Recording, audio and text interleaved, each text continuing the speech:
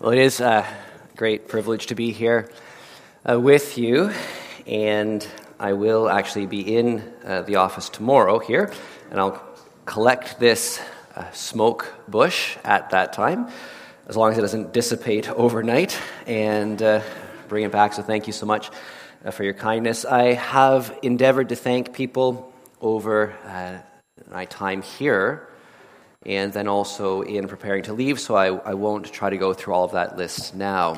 One of the realities as well, Dwight mentioned, is that as we have a final service, the desire is to say something sort of clever or meaningful or poignant, and the reality is we have had the conversations that we have had over the years, and that will have to suffice. I mean, that's the reality of the relationship.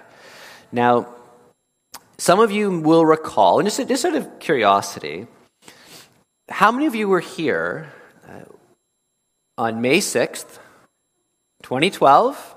This isn't a police interrogation. We have to remember where you were and what you were doing. But how many of you were here? It was my first Sunday as the lead pastor of the church. How many of you were here and remember that? Well, some. So what was the text that I preached? I know you laugh because it's so easy to recall. What were my main points then? Right, just like most services, there were no points. But it was 1 Corinthians 15, 1 through 11. And so I've decided that about 8.5 years later, I'm going to preach that same text. Not out of laziness. I did type new notes for this. I didn't just pull out of the file folder. But I wanted to start the ministry with that text, and I think it's fitting to end with it as well.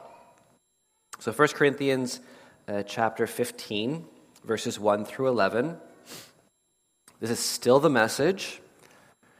This is the word of God.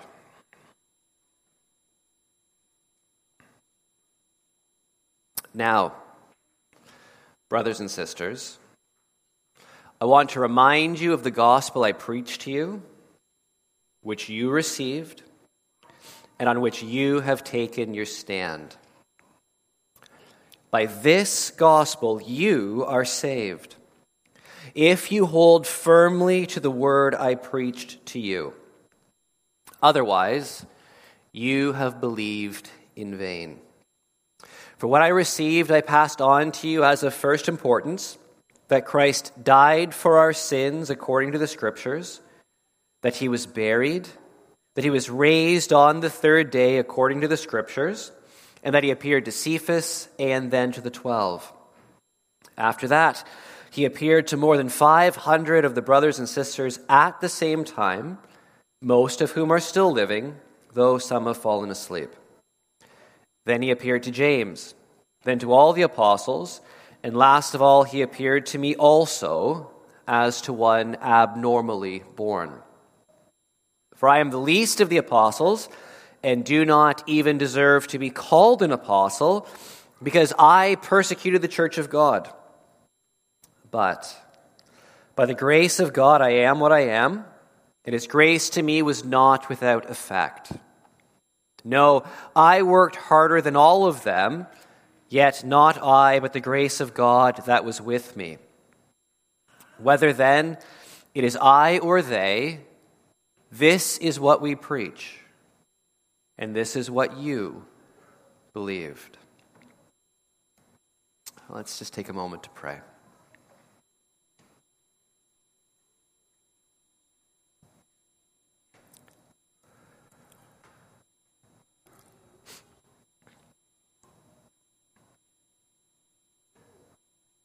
Father, one more time, strengthen my hands, and by your Spirit bless us on the basis of your word to see your Son and to give him glory and to be conformed more into his image. For we ask it in his name. Amen. Well, it seems like none of you recall my first message, so this will not seem like it is going over old ground to you. Chapter 15, of course, is the long treatment that Paul has, dealing with issues that the Corinthians have concerning the resurrection. That is, they are doubting or denying that there is going to be a future resurrection of the body. And Paul has a lot of logic that he uses to say, listen, if you deny that there's a resurrection of the body, what do you do with your claim to believe in the resurrection of Christ? I mean, if there's no resurrection, there's no resurrection. And then Jesus has not been raised. But if Jesus has not been raised, then all of this is a colossal waste of time. And worse than that, it is not just a waste of your time. You are still in a relationship with God which is characterized by wrath and judgment. And so, if Jesus has not been raised from the dead, and your faith is in a false Messiah, if you are trusting that he has taken care of your sin, but he hasn't, then you are still quite literally damned before God. And so you of all people are to be most pitied, not because you're following a religion that's spoiling your fun, but because you're still condemned by God. If you are trusting in Jesus to pay the penalty for your sin, and he hasn't. There is no eternal life unless Jesus Christ has been raised from the dead. It is absolutely that significant. And so he wants to demonstrate in this chapter that of course there's a resurrection because Jesus has been raised, and since we are united with him, we cannot fail to be resurrected too. So to deny the resurrection in the future is to deny, logically, the resurrection of Jesus in the past.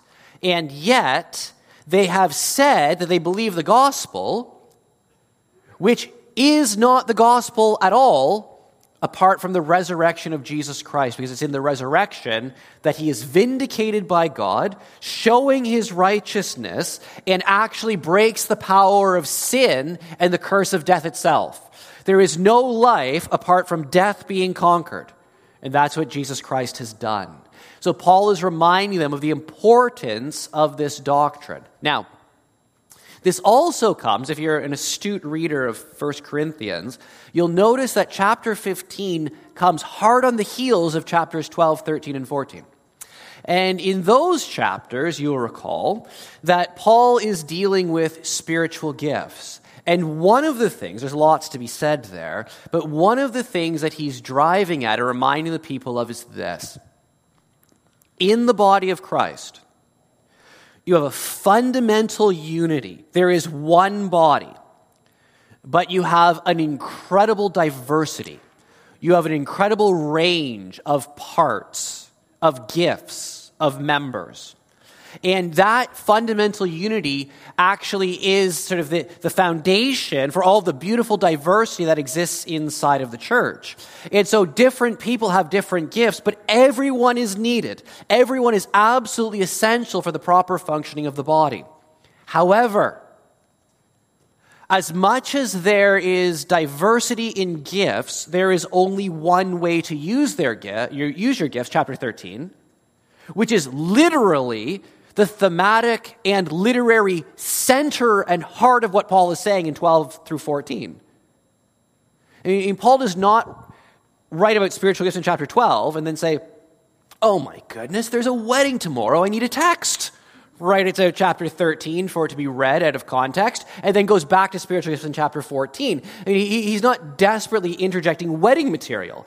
What he's doing is he's bracketing and centering attention on spiritual gifts can only properly be used one way, and that's the way of love. Now I will show you the most excellent way.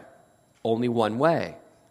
Chapter 15 rounds out of chapter 14 and seems to be a totally new topic. It seems like a complete abrupt shift. Except, there's a sense which it is, except he's also then reminding you all of the different gifts in the church, but there's only one message. The church stands or falls on one message and one message alone. And that's the gospel of Jesus Christ. These are the things that are of first importance. So he says to the brothers and sisters, I want to remind you of the gospel I preached to you, which you received and on which you have taken your stand. By this gospel you are saved, if you hold firmly to the word I preached to you, otherwise you have believed in vain. So he's going back to the basics. He's going to be telling them the foundational, fundamental realities, and you never outgrow this. Okay? If you ever think sort of that you have arrived at a place of theological maturity because you've sort of mastered the gospel and you can go on, it's clear evidence you don't understand the gospel at all. That's strong. It's clear evidence you don't understand the gospel sufficiently. Because the reality of the gospel is that all of Scripture flows to it and out of it. All of theology tracks towards it and then emerges from it. That is, the cross and the resurrection of Jesus Christ is the high point of God's revelation. All of the attributes of God cluster around that event. The salvific plan of God clusters around that event and finds fulfillment in it. And so everything that we should be doing in terms of church and practice, life and ethics and theology, it should all be centered on the cross and resurrection. In fact, much of what we're doing, much of what Paul writes is just literally extended reflections on the gospel message, working out its implications. So you never get past it. You never outgrow it.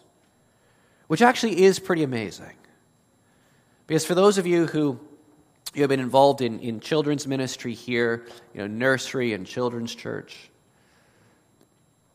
the exact same fundamental message that you can teach a 2-year-old and a 2-year-old can understand is the exact same message that the most sophisticated and brilliant adult can spend their whole life delving into and trying to mine the depths of it and never exhaust it. It's an incredible thing.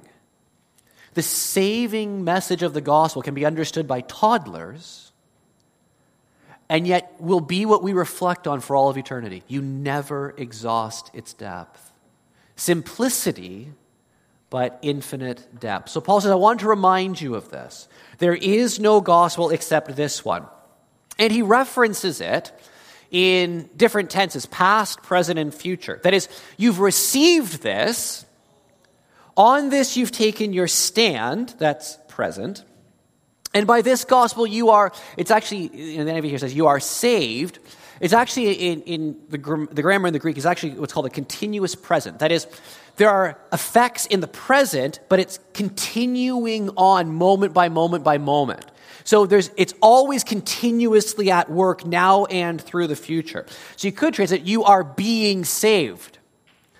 And so we recognize this. That if you're a believer, we can share testimonies. I can ask you, when were you saved?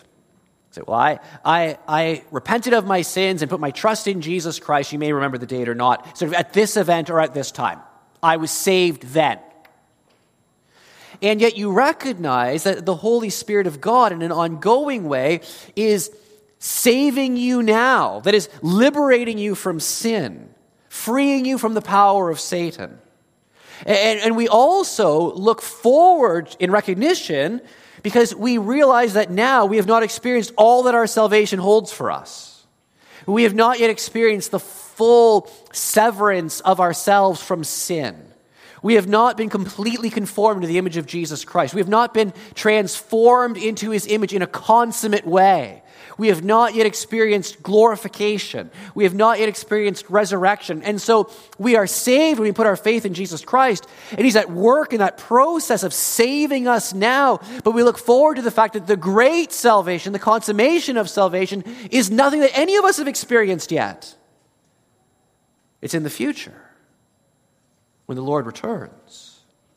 It's in the future ultimately, in the new heavens and new earth, the other side of the day of judgment. That's when we'll experience the fullness of our salvation. Paul says you hold on to that. You've received the gospel. You're saved by it. You're standing on it right now. Don't let anything move you. Be strong. Be steadfast. Hold on to the gospel. It is the only thing that saves. Otherwise, you've believed in vain. And then he reminds them of the gospel. For what I received, this is actually technical terminology for passing on official tradition. What I received, I passed on to you as of first importance. And this message of first importance is going to have 4 key points. The first is this, that Christ died for our sins. Christ, of course, is the title, Greek title for Messiah. The Messiah has died for our sins. Now, Paul does not here specify or work out at any length any sort of theology or metaphor of the atonement. He does in other places. Here he simply says, the most basic level, Christ died for our sins. And that's something that anyone can understand. Now, in other texts, we are able to start working out a theology of atonement. What does it mean? How does that function? And although none of us understand it perfectly, we do recognize that there's a transaction between Father and Son that takes place on the cross. Jesus Christ is willing to die for our sins. Somehow his death is a death which takes care of our debt and our iniquity before God. That's all Paul says here. He died for our sins. As we put together a theology of atonement, though, or what it means to die for sins from both Old and New Testament, we begin to realize that for Christ to die for our sins, he has covered them over. He has wiped them clean. You see, there's a whole variety of metaphors and images that are used in Scripture to help us understand what it means for Christ to have died for our sins. He has redeemed us, that he has purchased us. He has bought us and liberated us out of slavery.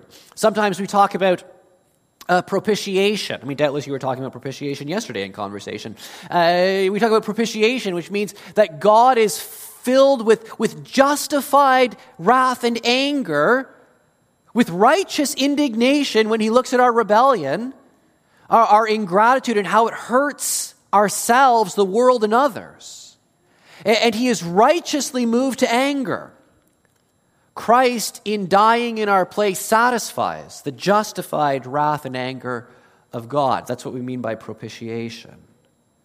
There's also expiation, which refers to removal. That is, Christ removes our sins from us. He takes them upon himself and bears them away.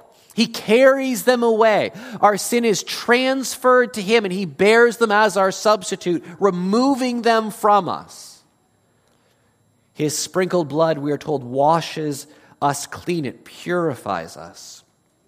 So because of this, there is forgiveness.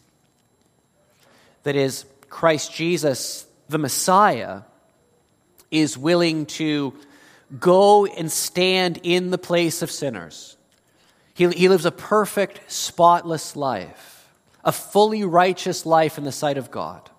He merits nothing but blessing and favor from God. Injustice, it's what he deserves.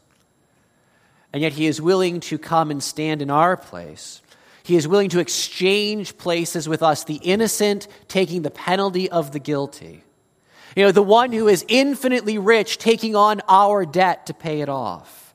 He is treated as we deserve to be treated in his death. He's our substitute.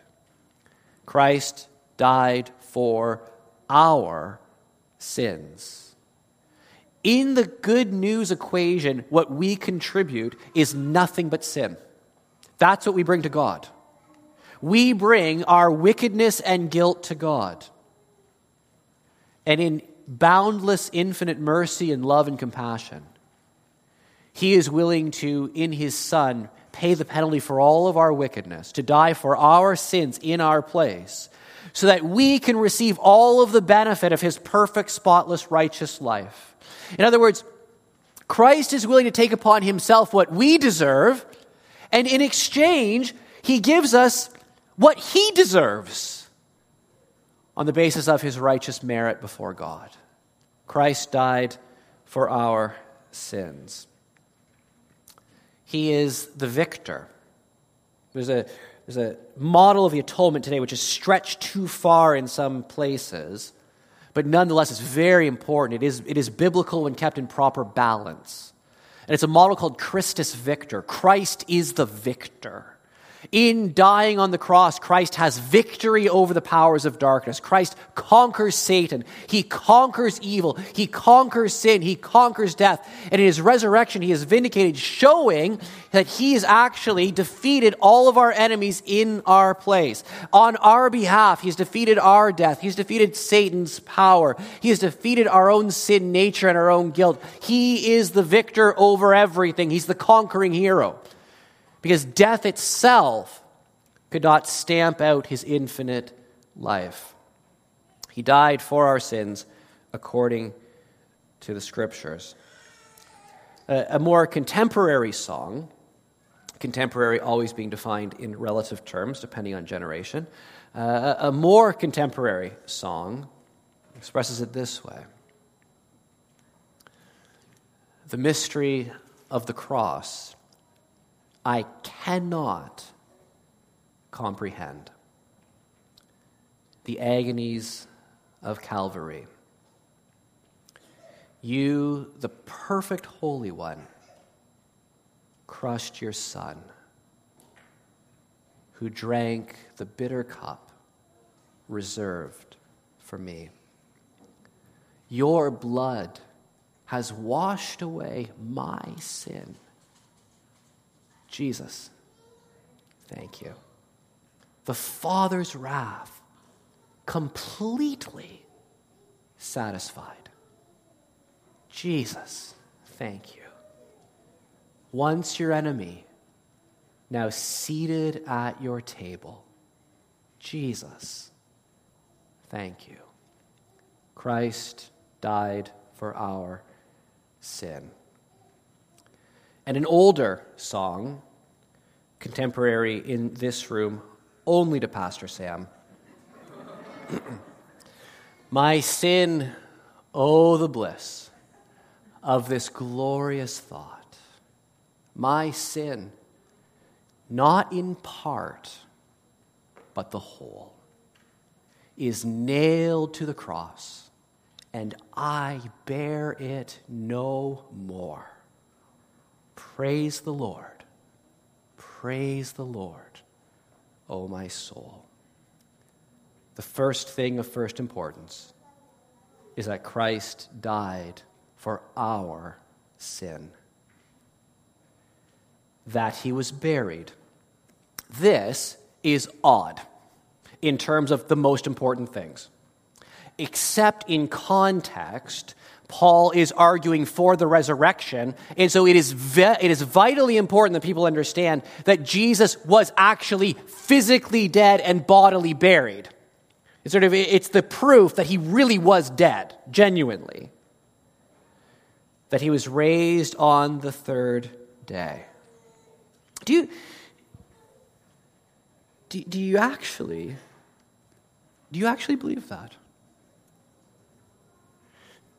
That the Son of God actually died and was physically buried, and then on the third day rose to life in glorious power, in a glorified, resurrected body, having died once, never to die again. And so those who are united with him in faith have died in his death, have been buried in his burial, and also will be raised in his resurrection. In other words, Paul in Romans will say he was raised for our justification. You think, what does that mean? I'm so used to the language of he died for our justification.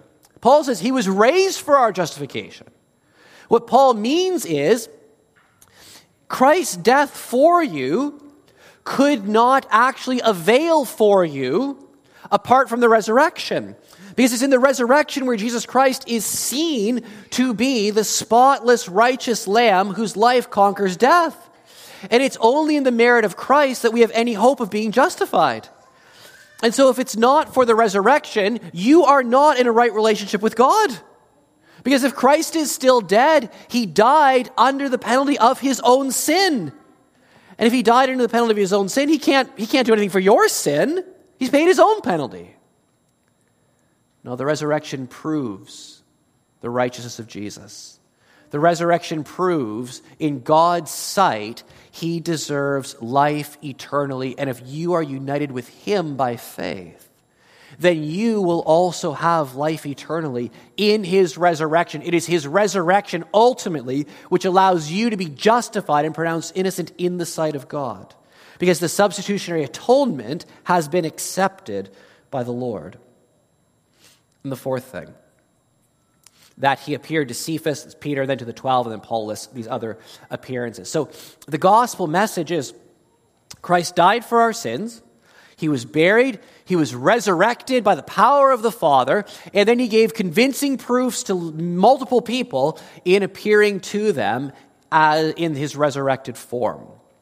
So Paul reminds them of this, and then also says, and you'll notice this phrase that's used a couple times, according to the Scriptures.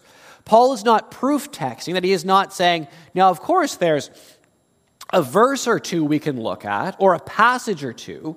There doubtless is that. But it's more the whole tenor and scope of the Scriptures runs forward to the substitutionary suffering and death of the Messiah, the atonement that he provides, and how he, in his death, brings life to the people of God. So in other words, this whole gospel message is not free-floating in a vacuum. It's actually it's in perfect continuity and fulfills all of God's revelation history in the Old Testament canon. The entire Old Testament scriptures flow forward and necessitate this fulfillment by the Christ. His death, burial, resurrection, appearances, and ascension. All of this was according to God's plan. Now, there's a lot to be said about the list of people that he mentions the appearances to. We'll bypass that for now, except to say here again, there's a very diverse group that the Lord appears to and convinces. Paul, perhaps the most unusual of them all. He uses an extraordinarily strong term here. And there's a scholarly debate about whether or not the Corinthians have given him this label or whether he takes it upon himself. But he sort of literally almost referred to as the abortion. That is, the language used is very strong, of something sort of expelled unnaturally in an untimely way. Pejoratively, it can come to mean in connotation almost something like freakish. And so when he refers to being abnormally born, he's basically saying, the way I've come into this is grotesque compared to everyone else. And it's not merely that he was late to the party. It's not only that he wasn't around following Jesus during sort of the gospel era, or the era of the Gospels more properly. It's that, as he says in verse 9, I am the least of the apostles, and do not even deserve to be called an apostle, because I persecuted the church of God. If there was ever an unlikely convert in history, it was Paul.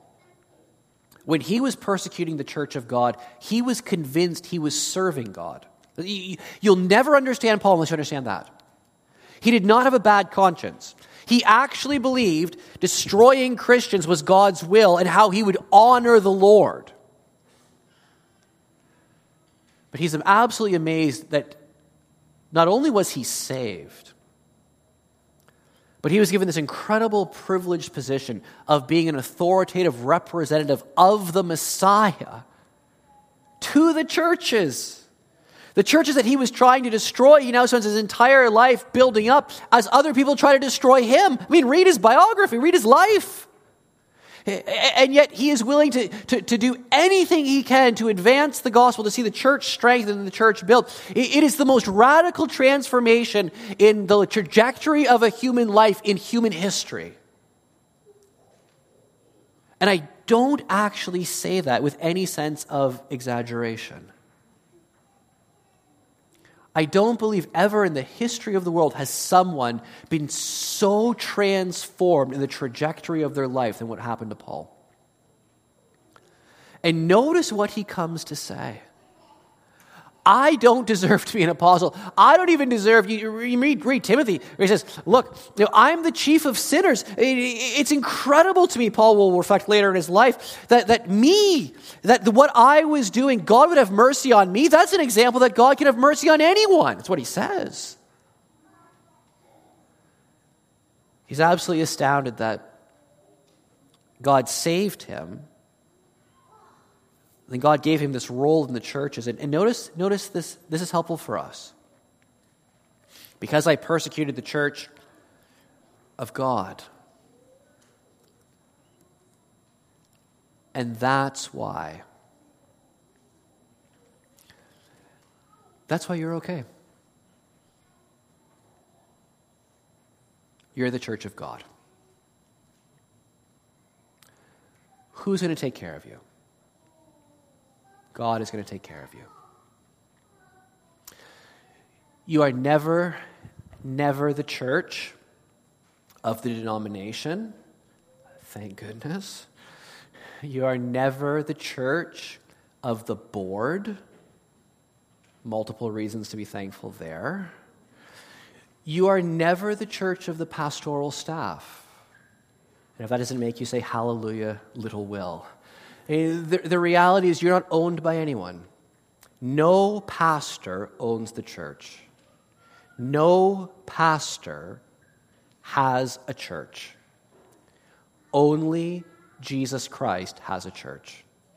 It is the church of God. It belongs to no one else. Not the person who gives the most money, not the person who's been there the longest, not the person who's on payroll. The church belongs to God and only God. It can belong to no one else. At best, we serve God in his church as servants, but he is always the master. I persecuted the church of God, but by the grace of God I am what I am, and his grace to me was not without effect. No, I worked harder than all of them, yet not I, but the grace of God that was with me. Whether then it is I or they, this is what we preach, and this is what you believed. Paul recognizes, and you need to recognize this too, whatever gifts you have, whatever good is done, it is owing to the grace of God. Yes, Paul says, I worked harder than anyone, which also, at one level, justifies really, really hard work for the kingdom. I worked harder than anyone, he says. He's not ashamed of that. But ultimately, it's because of the grace of God. Even the work that we do, if it's profitable in any way, the motivation to work for the kingdom, that comes from the grace and power of God. Saved to work in the kingdom, but not taking any credit for it. That's a beautiful thing. That we all do our best. We should all work as hard as we can. We should all use our gifts to the utmost, but it is not for our glory. We are not building our kingdom. We are not building our church because we don't own a church. We are hoping to see the church of God built. But then who gets the credit for it? God.